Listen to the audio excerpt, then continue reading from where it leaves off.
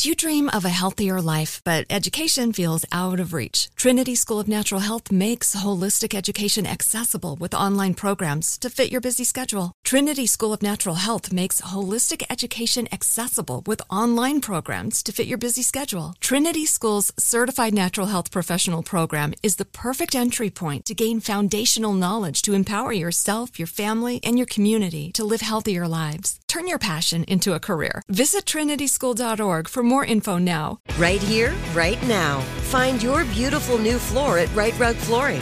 Choose from thousands of in-stock styles, ready for next day installation, and all backed by the right price guarantee. Visit rightrug.com. That's RITERUG.com today to schedule a free in-home estimate or to find a location near you. 24-month financing is available with approved credit. For 90 years, we've been right here, right now.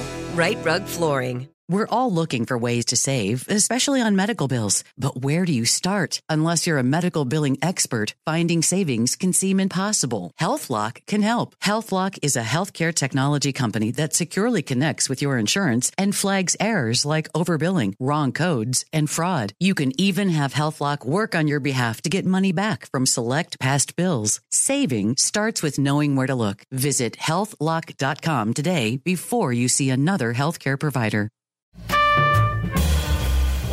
This is Alec Baldwin, and you're listening to Here's the Thing. Russia has glittering towers and a jet-set elite, but grinding rural poverty, too. It has one of the world's great literary traditions, but throws dissenters in jail for a blog post. Russia's the size of Spain, economically speaking, but is an aggressive, resurgent actor on the world stage, now in defense not of communism, but of tyrants and theocrats. Who is Vladimir Putin, the man who created this new world power through force of will? My guest today, Putin's foremost biographer, Stephen Lee Myers, begins to unravel that question in his book, The New Tsar.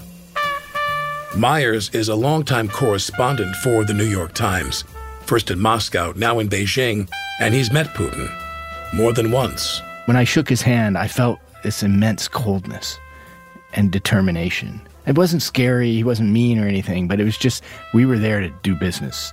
The New Tsar tells the complicated history of a man who values stability above all else, who truly believes, along with his constituents, that he, quote, got Russia up off her knees. He's created that impression in part by dedicating a higher and higher percent of GDP to military. It was that money that allowed Putin in 2014 to invade Crimea, redrawing the borders of Europe by violence for the first time since World War II.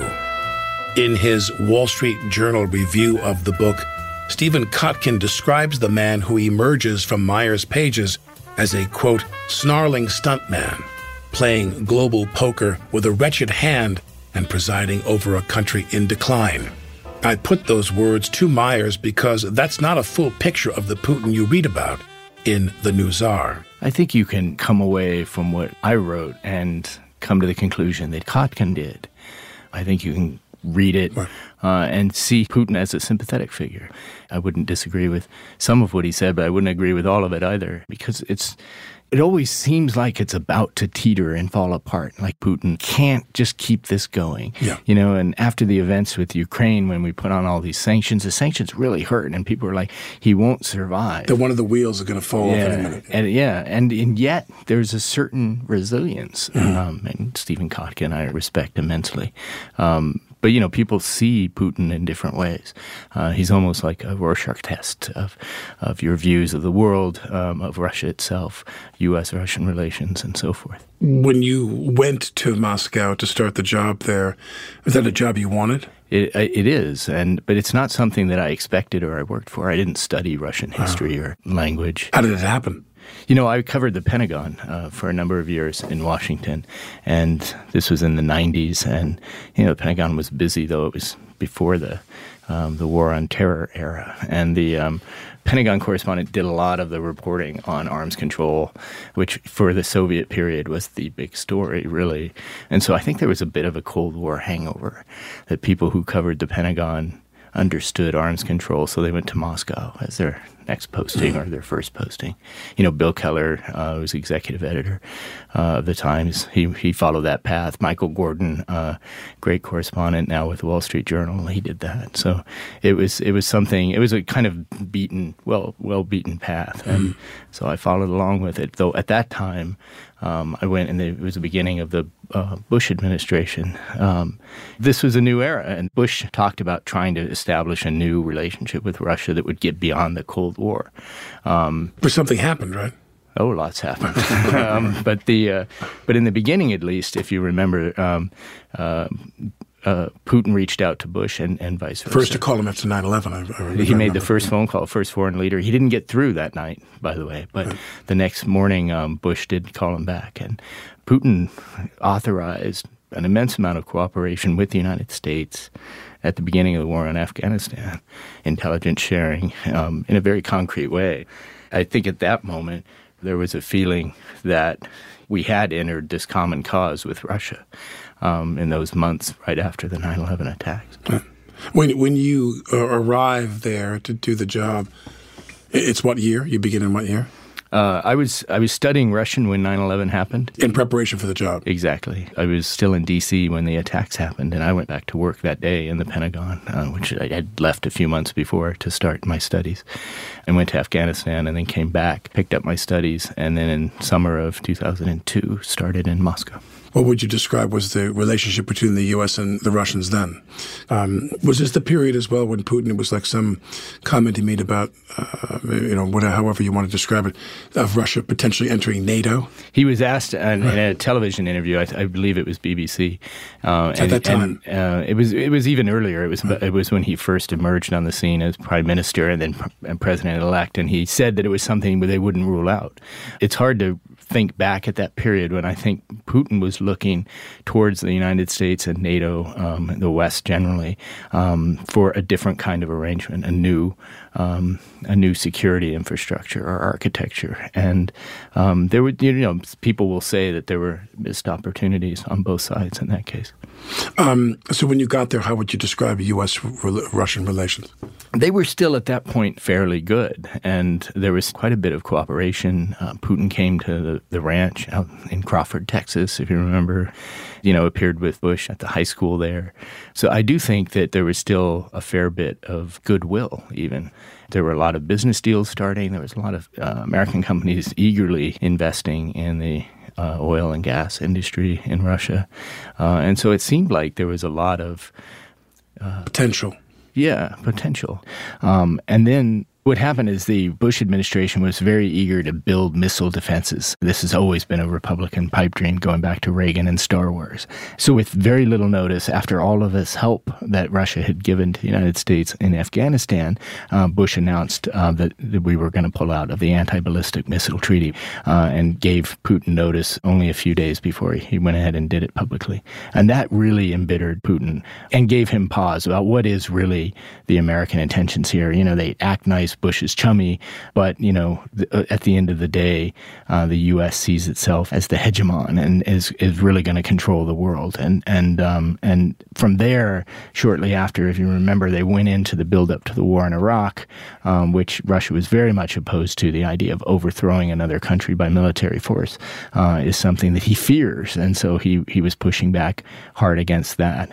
I remember when we had an interview, the New York Times had an interview with him in 2003, a few months after the invasion. He talked about the consequences and how we didn't foresee how bad this was going to go, and he was largely right. Mm-hmm. Well, when you arrive at a job like that, I'm sure you're briefed about how to go about that job. Who are your contacts? And it might not be as much as you would think. They did give me the time off to study. That time was shortened because of 9/11 and the work I did in Afghanistan. But beyond that, it's more of a collegial process. I turned to the correspondents who'd been there before and asked them for advice. There were what advice did they give you? Different ones said different things. They said, you should know this person, you should eat at this restaurant. The best advice I got was from Joe Lelyveld, who was the executive editor at the time, who told me not to bother reading the books by journalists. He said, read the literature. Understand the books that people are going to be referring to, that Putin himself refers to a lot. It's great advice, and I'm doing that now in China, reading the novels. Mm-hmm. And when you were there, did you feel that you were being watched or you were being...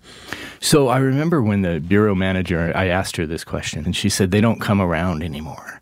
First of all, when the Soviet Union collapsed, so did the KGB, and then it was disbanded, and then it was reconstituted in different forms. But under Putin, it's clear the security services under new names have reasserted their primacy. Whether or not we were tapped, I mean, I assume yes, but I also don't think they really cared that much. I mean, they could read everything we did. It wasn't like in the old days where they were policing, which dissidents were talking to the foreign media, which, by the way, they do in China now. They watch that very closely, who's quoted.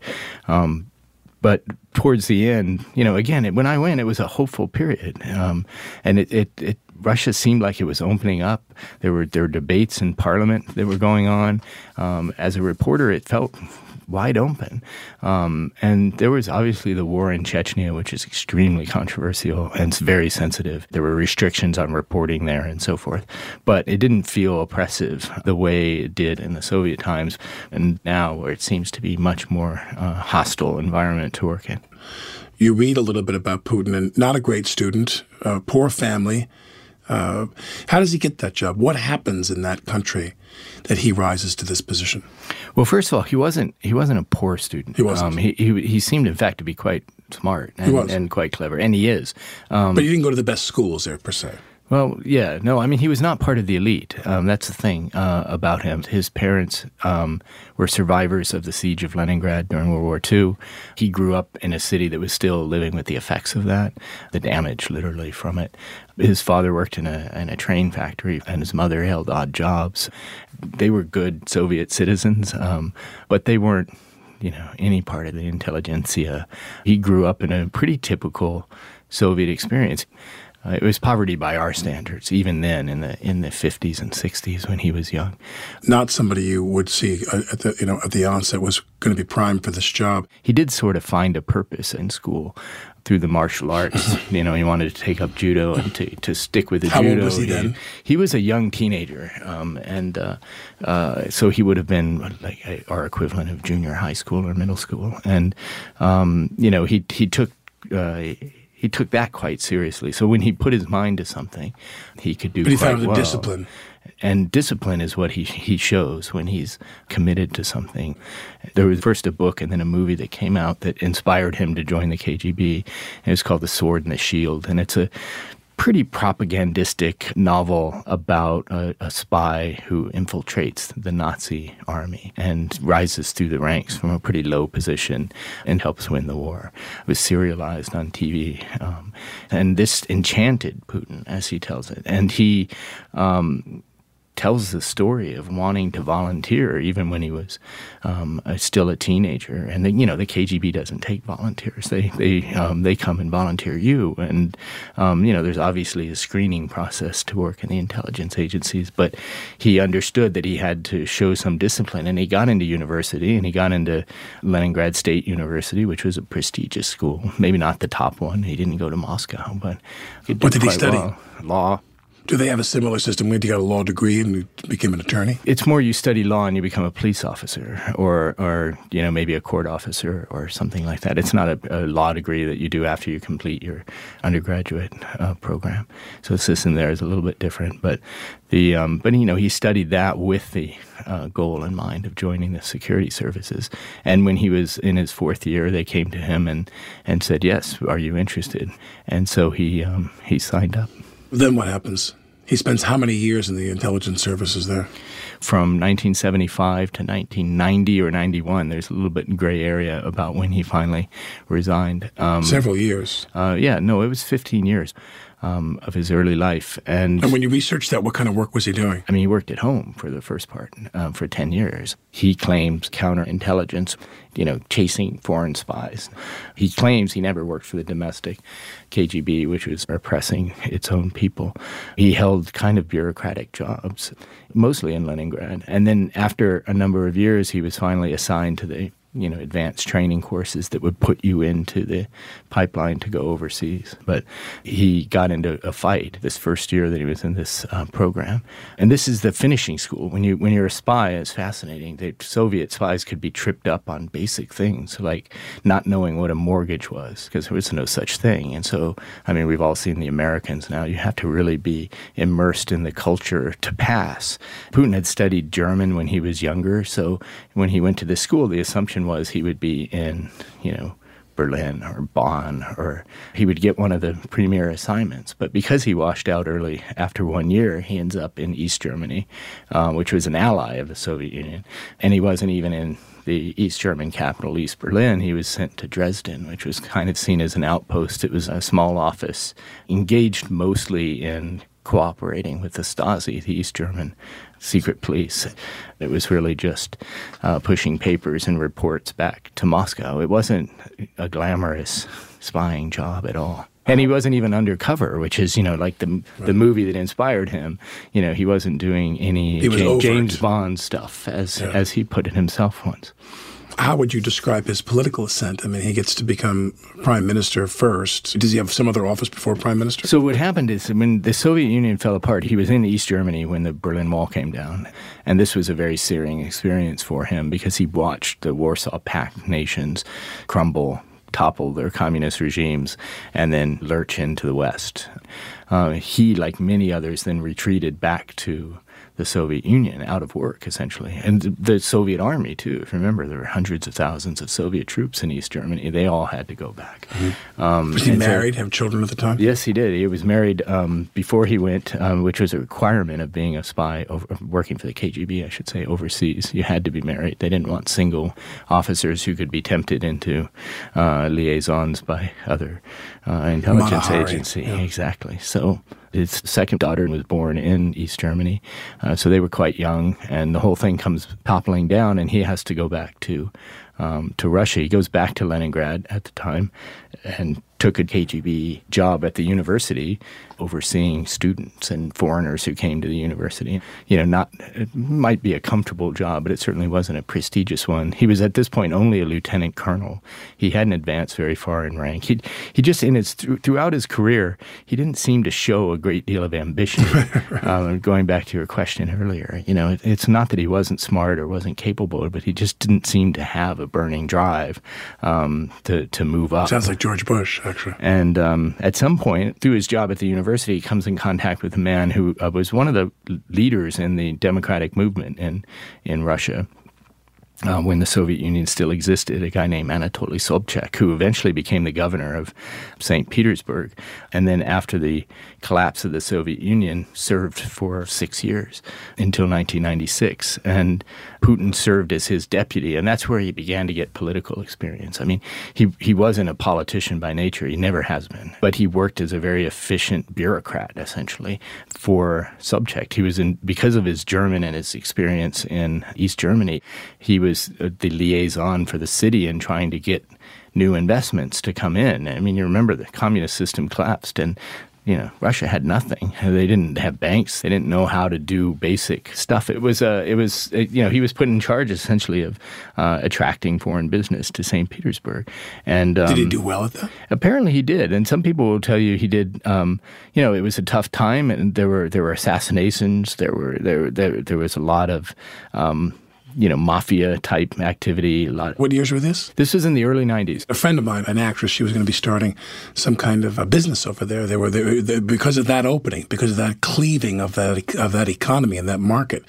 My friend was going to head over there and open up like a skincare line for Russian women. She was a Hollywood actress, and I helped her, and we reached out to different people who knew the business realities over there, and they all said, "Don't do it." Mm-hmm. And they said, because they said, half of the products you're going to send over there are going to fall off a truck.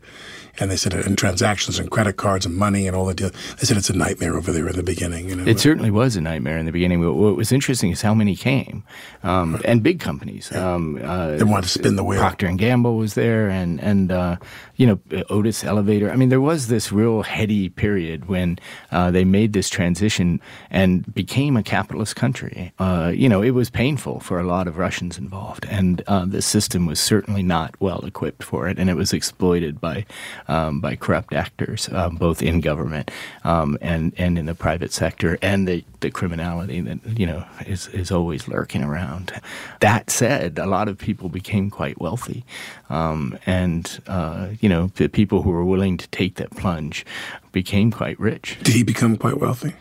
That's an interesting story, and it's key to the question about him even today. Early on, he was known for not taking bribes. He was seen as an enforcer who was very loyal to the city. He was the guy you went to get things done, and so people that knew him got things done. If you could get to him, it helped you succeed. Did people give him gifts? I'm sure things like that happened. He acquired an apartment as part of his job, which is a kind of what is that? Perk. Corruption, or it's a perk, and it's part of his salary. And, then he acquired some other land, perhaps that was loaned to him from people he was helping out. But those people who suggest that Putin has stolen billions, I mean, they don't hesitate to use the word with a B, billions of dollars from the Russian treasury over the last several years of its economic ascension. Do you think that's true? I don't doubt at all that people around him, including people related to him, became very wealthy because of their access to the decision-making in contracts. Is he lopping 20% off every contract that's signed by the government and putting it in a bank in Switzerland or somewhere else? No, I don't think so. I think it's more complicated than that. And, there's the famous stories that came out of the Panama Papers of his childhood friend who I interviewed, whose name was on offshore companies worth billions of dollars. And I had a chance before the Panama Papers came out to interview him. And I was struck because I was writing about a bank that's run by a bunch of people, again, very close to Putin, that's become now one of the largest banks in Russia, and it's an operating bank. It's not a fake. It's not an offshore. I mean, they're a wealthy asset now, and his childhood friend has 3% share and 3.6. And at the time, I remember looking it up, and it was more or less worth $300 million. And he's a cellist, a very accomplished musician, and he's a very well-to-do cellist. And he's traveled the world. He's also the godfather of Putin's oldest daughter. And now he runs a conservatory music school in Petersburg that's in this beautifully renovated imperial palace in the city. So I asked him, how did you end up with the shares in this bank? And I was working on a separate story on that, but I also wanted to know for the book. And, he seemed quite absent-minded about it, or acted that he was. He said, it was a complicated business. It involved a lot of lawyers. And it's like he didn't quite know. And I mean, I would remember how I bought shares that were worth $300 million. Yeah. But then it turned out, we learned in the Panama Papers that there were a lot of other offshores that we didn't know about that were similar things. And so is that just because, they all had the same accountant and they got great deals on these investments? Is he holding it for Putin? That's certainly the implication, that people like him, if not him, hold assets for Putin or his family. And, Putin each year under Russian law has to declare his income, and it's quite modest. I've heard people say he doesn't need a lot of money. I mean, he has the assets of the state, and, he has several homes he can live in, and, he declares a couple apartments, including the one that he acquired when he was deputy mayor, a dacha near Finland, but, claims to have a pretty modest lifestyle. Portfolio. Yeah. Now, when you're there, what is the lifestyle for you? Are you married and you have kids? Did you raise your kids over there for a period of time? I was there with my family the first time I went for 5 years, and I'd been to Russia before I moved there, but the the bread lines and the shortages in supermarkets. Could I get fresh tomatoes? I mean, these are the things I was thinking when I was contemplating moving there. And the fact is that you could by then, and that was 2002. So Russia still has a lot of dire poverty, especially outside of the cities.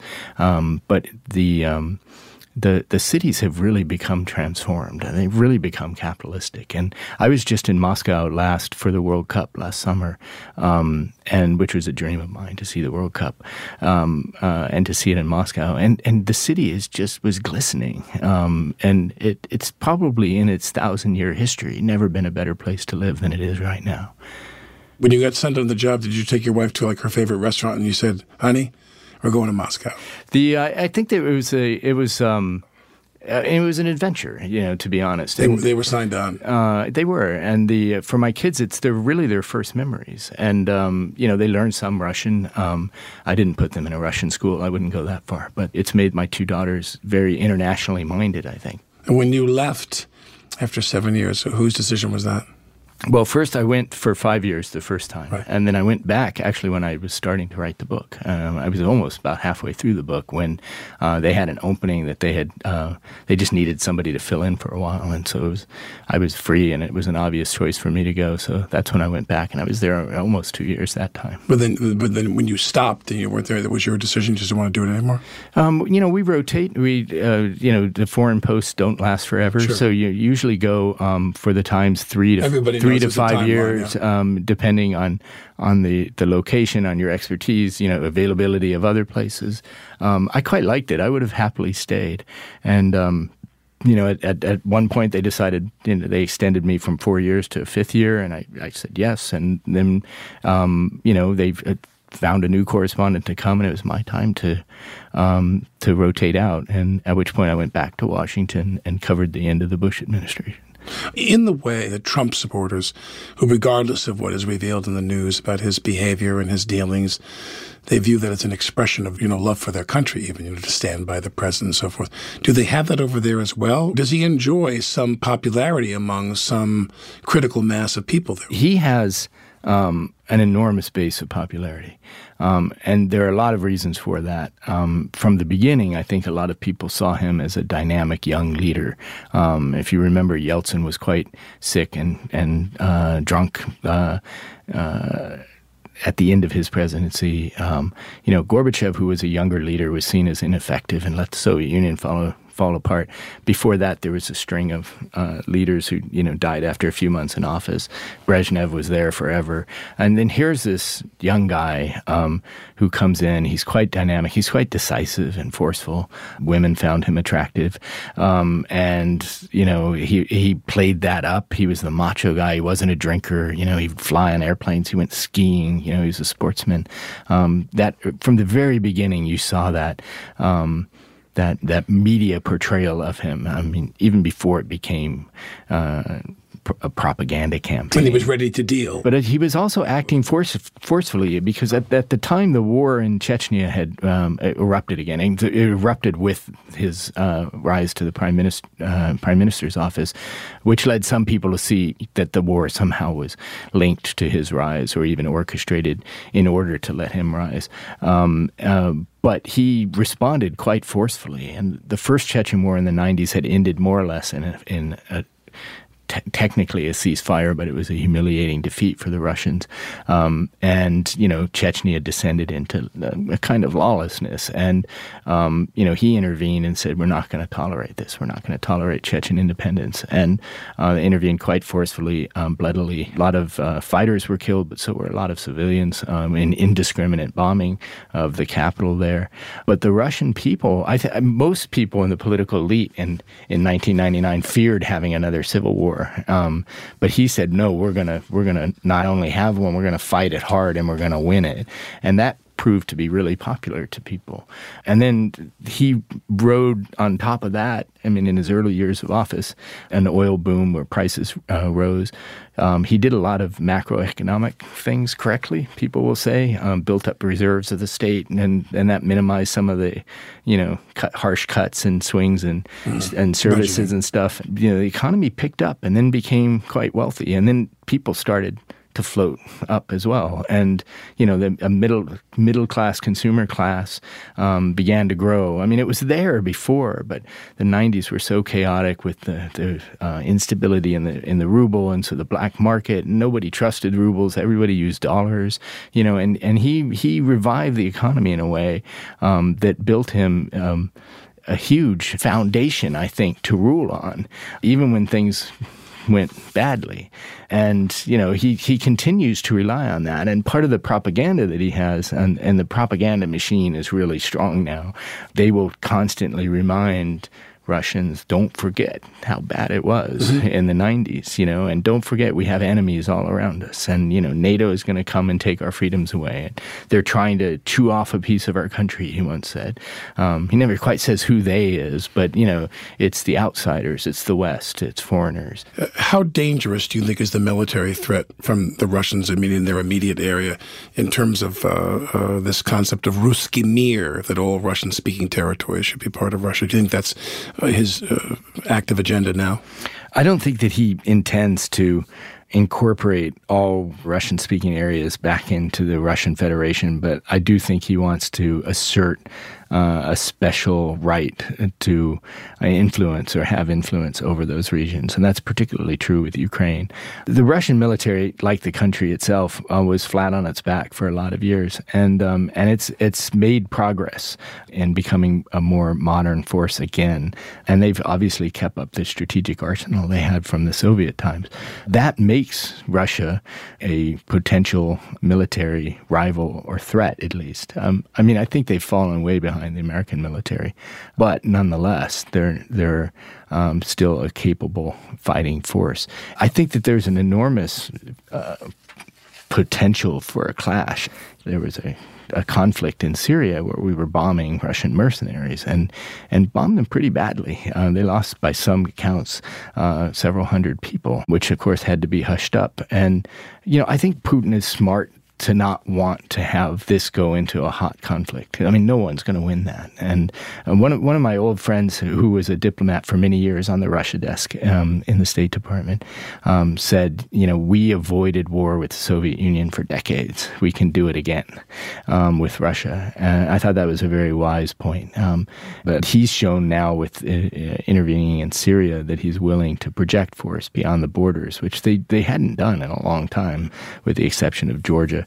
And people rally behind that. And, there are people definitely who look at him and they see the corruption in the system.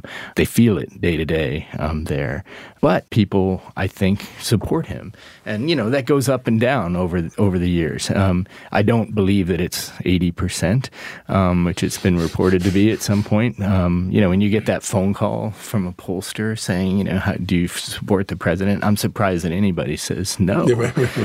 But nonetheless, I think that the popularity is quite genuine. And that when I was doing the book, I really wanted to try to show how that was, that it wasn't, it isn't just fake. He has a constituency. He does, yeah. People who want stability like anywhere else. Yeah, and there are also people who are invested in the system, A lot of his close friends and acquaintances from when he was young, his judo partners, are now two of the richest men in Russia. So, the system that he's built on a certain level is functioning. I always joke that Putin always wins.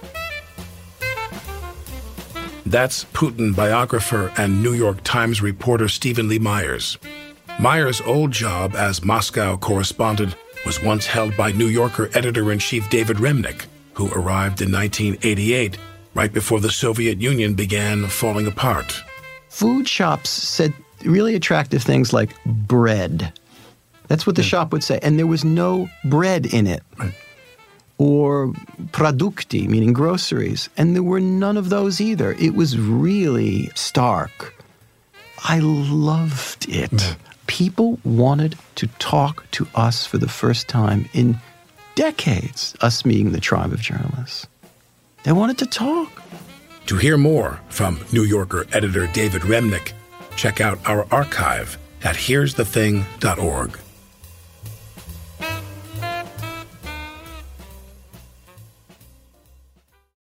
Mom met a lot of your demands over the years. This Mother's Day, get her the Bartesian cocktail maker that makes premium cocktails on demand. In just 30 seconds, have your choice of over 60 premium or seasonal cocktails, all at the touch of a button. Get $50 off on the Bartesian cocktail maker now when you buy 1 pack of cocktail capsules. So, for all the times you made a mess, get Mom the countertop cocktail system that makes premium cocktails without making any mess at all. For all the times you begged for soda, get her premium cocktail capsules made with real fruit juice and craft bitters. For all the times you demanded tacos for dinner, get her the Bartesian that mixes margaritas in just 30 seconds. Make Mom's Mother's Day and all the 364 days that aren't Mother's Day with a Bartesian cocktail maker at $50 off. Visit BARTESIAN.com/mother now to get $50 off the Bartesian Premium Cocktail Maker. Bartesian, premium cocktails on demand. Do you dream of a healthier life, but education feels out of reach? Trinity School of Natural Health makes holistic education accessible with online programs to fit your busy schedule. Trinity School of Natural Health makes holistic education accessible with online programs to fit your busy schedule. Trinity School's Certified Natural Health Professional Program is the perfect entry point to gain foundational knowledge to empower yourself, your family, and your community to live healthier lives. Turn your passion into a career. Visit trinityschool.org for more info now. Right here, right now. Find your beautiful new floor at Right Rug Flooring. Choose from thousands of in-stock styles, ready for next day installation, and all backed by the right price guarantee. Visit rightrug.com. That's RITERUG.com today to schedule a free in-home estimate or to find a location near you. 24-month financing is available with approved credit. For 90 years, we've been right here, right now. Right Rug Flooring. I'm Alec Baldwin, and you're listening to Here's the Thing. Stephen Lee Myers wrote the definitive Putin biography, The New Tsar. Putin's presidency was teed up by Boris Yeltsin, post-Soviet Russia's first leader. Yeltsin was coming to the end of his second term when he was looking around for somebody he could handpick. But when he picked Putin the first time, that election was open. I mean, Putin only won 50% of the vote. And, you know, it wasn't a slam dunk. And since then, Putin made sure that the ways the elections are managed, there's no uncertainty in the voting. He stripped them of the competitive uncertainty that makes them truly democratic, either in terms of who can run and then the actual voting itself. Because transitions in Russia have never gone well. Even during the empire, it was always tumultuous. Now, in this country, you turn around one day and Vladimir Putin is working on behalf of Trump. Again, these are my words and my kind of glib way of framing this, is that Putin is the president-elect's campaign manager, correct? During the summer of 2016, I was back in Washington at that point. I'd finished the book. The book had come out. And partly because of my expertise in Russia, they asked me to help in the coverage of what seemed to be abundant ties between the Trump campaign, exactly, and Russia. And so we worked vigorously on that. I wrote several stories that summer about his odd personal affection towards Putin, who at that point he'd never met. So it was a virtual affection. And I was involved in the reporting on Paul Manafort and his ties to the Ukrainian president, and also one of the oligarchs through that he had done business with. And with my colleague Eric Lichtblau, we worked vigorously on what appeared to be some kind of communication system with a bank from Russia and the Trump organization. There were a lot of pieces out there, and we worked very hard to confirm them all. And I can say now, I guess, we were quite familiar with the dossier in its various forms as it was being circulated around Washington. And, you know, I don't want to get too much into the sourcing on all this, but we worked very hard. And this ended up becoming a story which unfortunately had a headline that said almost the opposite of what the story said. And if I remember exactly right, it was FBI sees no Trump ties to Russia, when in fact the whole summer of our reporting was showing that there were all kinds of connections. We just hadn't pieced them together yet. And that's what's going on right now. And I think even now there are people still trying to figure out what all the connections add up to. But so for me to get this right, you were saying it wasn't necessarily electing Trump specifically, but disrupting the U.S. electoral process. People still debate this, and honestly debate this. Was there an elaborate campaign or instruction or operation with a code name to elect Donald Trump? And there are people who think that, and there are people both in this country and in Russia especially who think that's ludicrous, that there's no way that they could have done that, which of course then your conspiracy-minded people will tell you, well, that's because they're so good at it. But others will tell you the FSB is just really not that good. Look at the assassination, the poisoning in London recently with Skripal and that was the GRU, the military intelligence agency. It was just completely botched, almost amateurishly botched. So there are skeptics of the view that Trump has been installed like a Manchurian candidate. And honestly, I will say I don't see the evidence for that yet. Right. But what is clear, and there's been some good reporting done on this, that Putin had a personal disdain for Hillary Clinton and blamed her for the protest that erupted in Moscow when he did this announcement that he was coming back as president, and the elections, the parliamentary and then presidential elections around that time. And I was covering Hillary as Secretary of State. I was covering the State Department at the time. It's conceivable there was a secret U.S. plan to overthrow Russia that I didn't come across, but I'm pretty confident that they weren't actually orchestrating the protests in the street. They were pretty genuine expressions of the unhappiness in the Russian electorate, especially in the elite, in the cities, the hipsters, the young people today in Russia who are quite dynamic. And Putin blamed her for this, and he blamed her for the Panama Papers, that was meant to embarrass him after the events in Ukraine. But another thing you read is Putin did all he could to help Trump in exchange for the elimination of these sanctions. Do you think there's some veracity to that? I don't think you're going to find a quid pro quo on that. I will tell you that it was absolutely the number one issue for the Russian ambassador to the United States.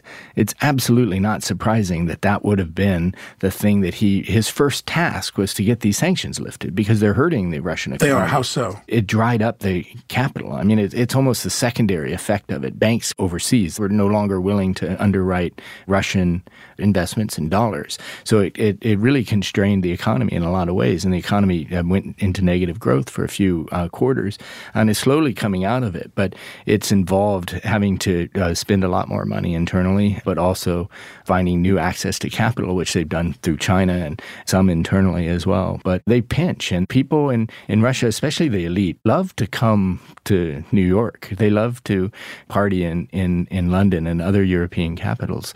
They don't want to live behind an iron curtain again inside of Russia. And so these sanctions, the ones against people close to him, the judo partners that I mentioned already, they're sanctioned under these. They can't, do business now with the United States or with United States affiliated companies. And, you can see how that stings. It stings. He was surprised by the extent of the sanctions that were imposed after Crimea. And he was surprised by the unanimity that they had with the Europeans and Japan, by the way. I mean, this isn't just a solely U.S. operation to punish them. And so it's been a priority of theirs to get these lifted, and they clearly wanted outreach. And, they followed the election the way we all did, and they saw Trump, praising Putin and eager, it seemed, to make a deal. And Mike Flynn, who was the first national security advisor, had already had some contacts with Russians as well. So it was obvious that they would have reached out to him to see what kind of, can we move quickly on getting these sanctions lifted? What could it take? Did they do everything they could to elect Trump so that they could lift these sanctions? I think it is more of an indirect consequence of it as the intent. I think the original intent, and I was told this on good authority, at least the perception of some people, was that Putin wanted to embarrass the United States. Up through the summer, they, like everybody else in the United States, I think, believed Trump had no chance of winning. Yeah. And they saw that under Clinton, there was not going to be any chance of an improvement in relations, which I'm not sure was true. I think she might have been more pragmatic in dealing with them once in office. I agree. But they clearly wanted to harm her as much as they can. And when you look at what the operation is involved, the hacking, really, the leaks to WikiLeaks, the emails, embarrassing stuff about Sanders or about Clinton, what does it all add up to? And it's really meant to discredit democracy itself, all the system. All the fake tweet accounts and Facebook accounts and all them generating all those bots. All of this is new only because it's social media. Right. They did this in the 60s. If you go back and look at the propaganda they put out during the Vietnam War, it was leaflets, it was books, it was posters. Right. They supported civil rights organizations that were challenging the government, anti-war movement. Taunting the government. Exactly. And, what they were doing is essentially an old playbook on Facebook. And one of the things I've wrestled with is that they were pushing on an open door, right? If they created these fake websites to push fake news, they found a receptive audience to it. And a lot of those repostings, things going viral, were done on American soil. Yeah, the muscle was there. They just gave it a steroid. They were sort of, they were exploiting the existing divisions that are out there. And I think they did it quite effectively. Yeah, I agree. I don't know how much they relished this victory of theirs, because I'm not sure it turned out quite the way they imagined. One of the political advisors very close to the Kremlin just the other day was talking about the supremacy of the Russian system, like why it's a better form of government than, liberal democracies of the West, trying to pretend that it was a purer form of democracy because it wasn't cynical, which is ridiculous because there's no political leader more cynical than Vladimir Putin.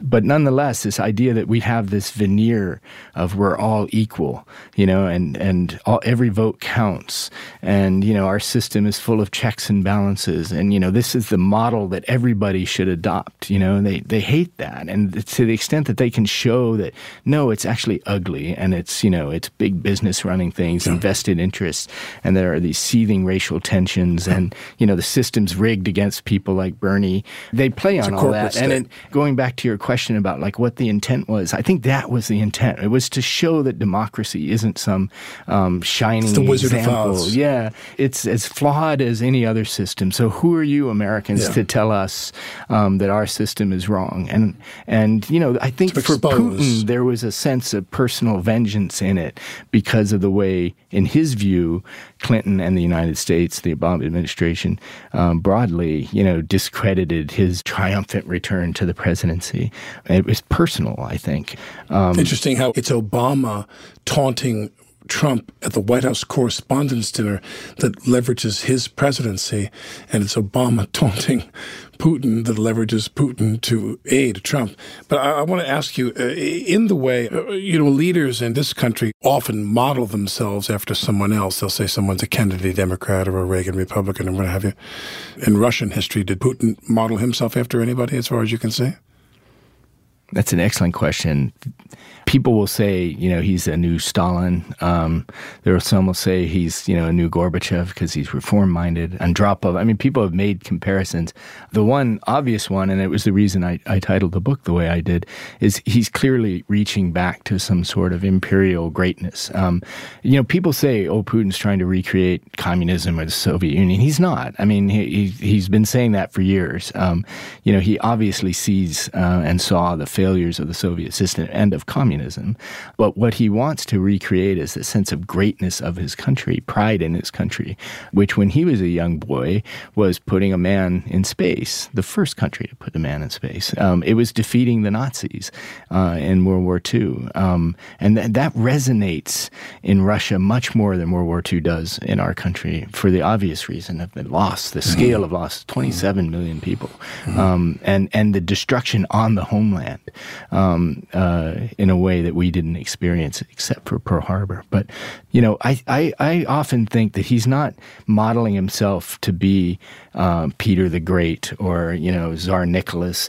But I think he looks at history as a sort of smorgasbord, a buffet where he will dabble a little bit, depending on his mood, what his taste is that on any given day, what the situation is. So he might need a little Soviet nostalgia, which you whip up with the war in particular. Maybe a little bit of the imperial greatness, the restoration of the church, Russia's exceptional place in world history as the Third Rome.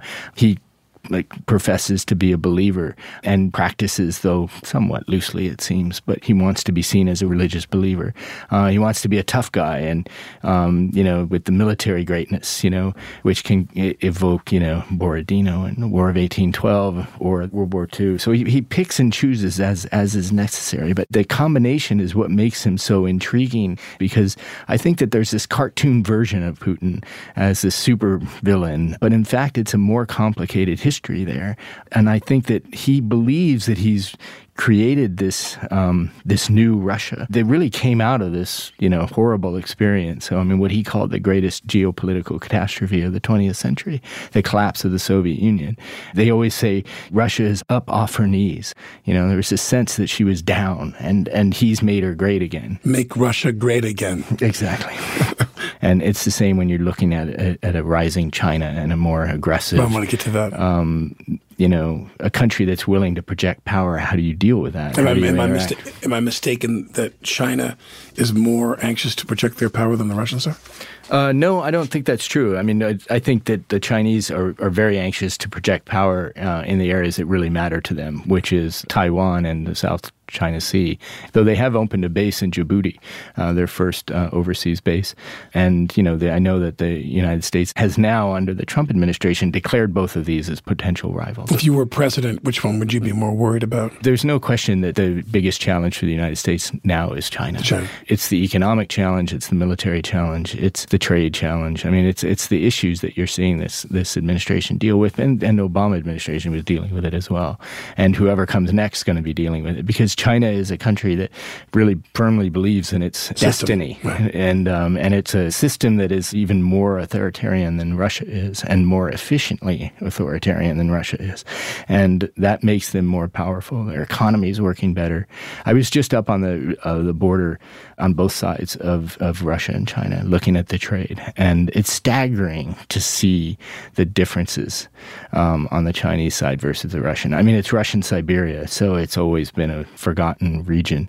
But in Irkutsk, for example, now you see signs in Chinese. There's a lot of Chinese trade. There's a lot of timber coming in from Russia, natural resources. And the Chinese market is just so big that it's devouring these resources, and they're happy to have them. And, in the old days, and the Chinese used to sing these songs about the big brother, the Soviet Union, helping the little brother, and the roles are reversed now. Right. And, Russia and Putin are now a junior partner to China, and that's going to be a very hard pill for them to swallow, I think. When did you get the call that you were going to Beijing? They asked me actually right before the election. And you're still there now? And I'm still here. Yeah, I've been there almost 2 years now. Did they put you in the bubble and want you to learn some Chinese while you were? I did try to learn Chinese, and I'm still trying, and I will be trying for many years to come. And what's the difference in terms of the bureau and the work that's there? Beijing now is much bigger. It's our biggest foreign bureau outside of the two editing hubs in London and Hong Kong. There are 7 of us, correspondents in Beijing, 2 more in Shanghai, 3 in Hong Kong. And how's the job different for you? People ask me this, and I'll say again that China is a much more authoritarian place in terms of politics. There is no opposition person you can go talk to who will tell you, oh yeah, the president's wrong. That was a terrible decision, or we should be doing this. I'm not even talking about people trying to overthrow the government, but just people who will disagree. So you have this almost conformity in the system, and people are very afraid to speak out against that, even on seemingly non-controversial issues and demographic issues, environmental issues, not the core like Tibet or Taiwan, Tiananmen Square, those are the 3 T's they say you're never supposed to talk about. They're heavily censored. We have to work with virtual private networks, even to get on the internet. New York Times is banned there, but so is Gmail, Facebook. The things that we all rely on for communicating and for work. And, I was detained when I went to a Tibetan region of Sichuan and basically driven by the police out of the area and then put on a plane back to the regional capital because they just didn't want me there. And this happens to everybody. It wasn't unique. And, there are regions we can't go to Tibet. The Xinjiang region, which we still can go to, is heavily policed now, almost totalitarian-like surveillance. And in Russia, you can still talk to people who tell you Putin's crazy. He's driving us into the ground, I was in Irkutsk in October on a trip up to Lake Baikal, and I just happened to walk by the headquarters of this opposition anti-corruption fighter named Alexei Navalny, who's a very impressive figure and is just almost daily bashing the government for its corruption. And, he's been sentenced to short terms in jail. His brother got a 3-year sentence in jail, but he's still speaking out. He still holds rallies, and his campaign office can openly exist in this provincial town in Siberia. Inconceivable in China that somebody could exist, again, even as loyal opposition. I remember reading an article where they talked about the high-speed train being built there. And they told these people, here's the timeline, and you've got to build this train over this enormous breadth of space. And the men that were charged with this contracting, they did it. They did exactly what they were asked to do, and they did it on time, and they did it on budget. They were really kind of emphasizing the Chinese discipline that way. And then there was a derailment of the train soon thereafter, and some people were killed. And they took a couple of the engineers and they executed them, the people that did that. I thought, let's bring those guys over to the MTA. Maybe we get some results here on the 2nd Avenue subway. I hope it doesn't take that extreme to get these subways to work or Amtrak to be more efficient. The Chinese system works that way, and it does make it incredibly efficient. They don't have to worry about even economic things that would stymie us. And so, you see this incredible network being built there, new airports, even small towns. This town on the border I went to had a really glistening new airport, a town of 300,000 people. The high-speed trains are great there. There was that one really terrible accident, but by and large, it's an economy that's booming, and that's why I think it's posing such a threat. Moscow is glistening as a city, but the rest of Russia is still struggling in a way that China, you can feel it leaping forward. That was New York Times Beijing correspondent and biographer of Vladimir Putin, Stephen Lee Myers. I'm Alec Baldwin, and you're listening to Here's the Thing.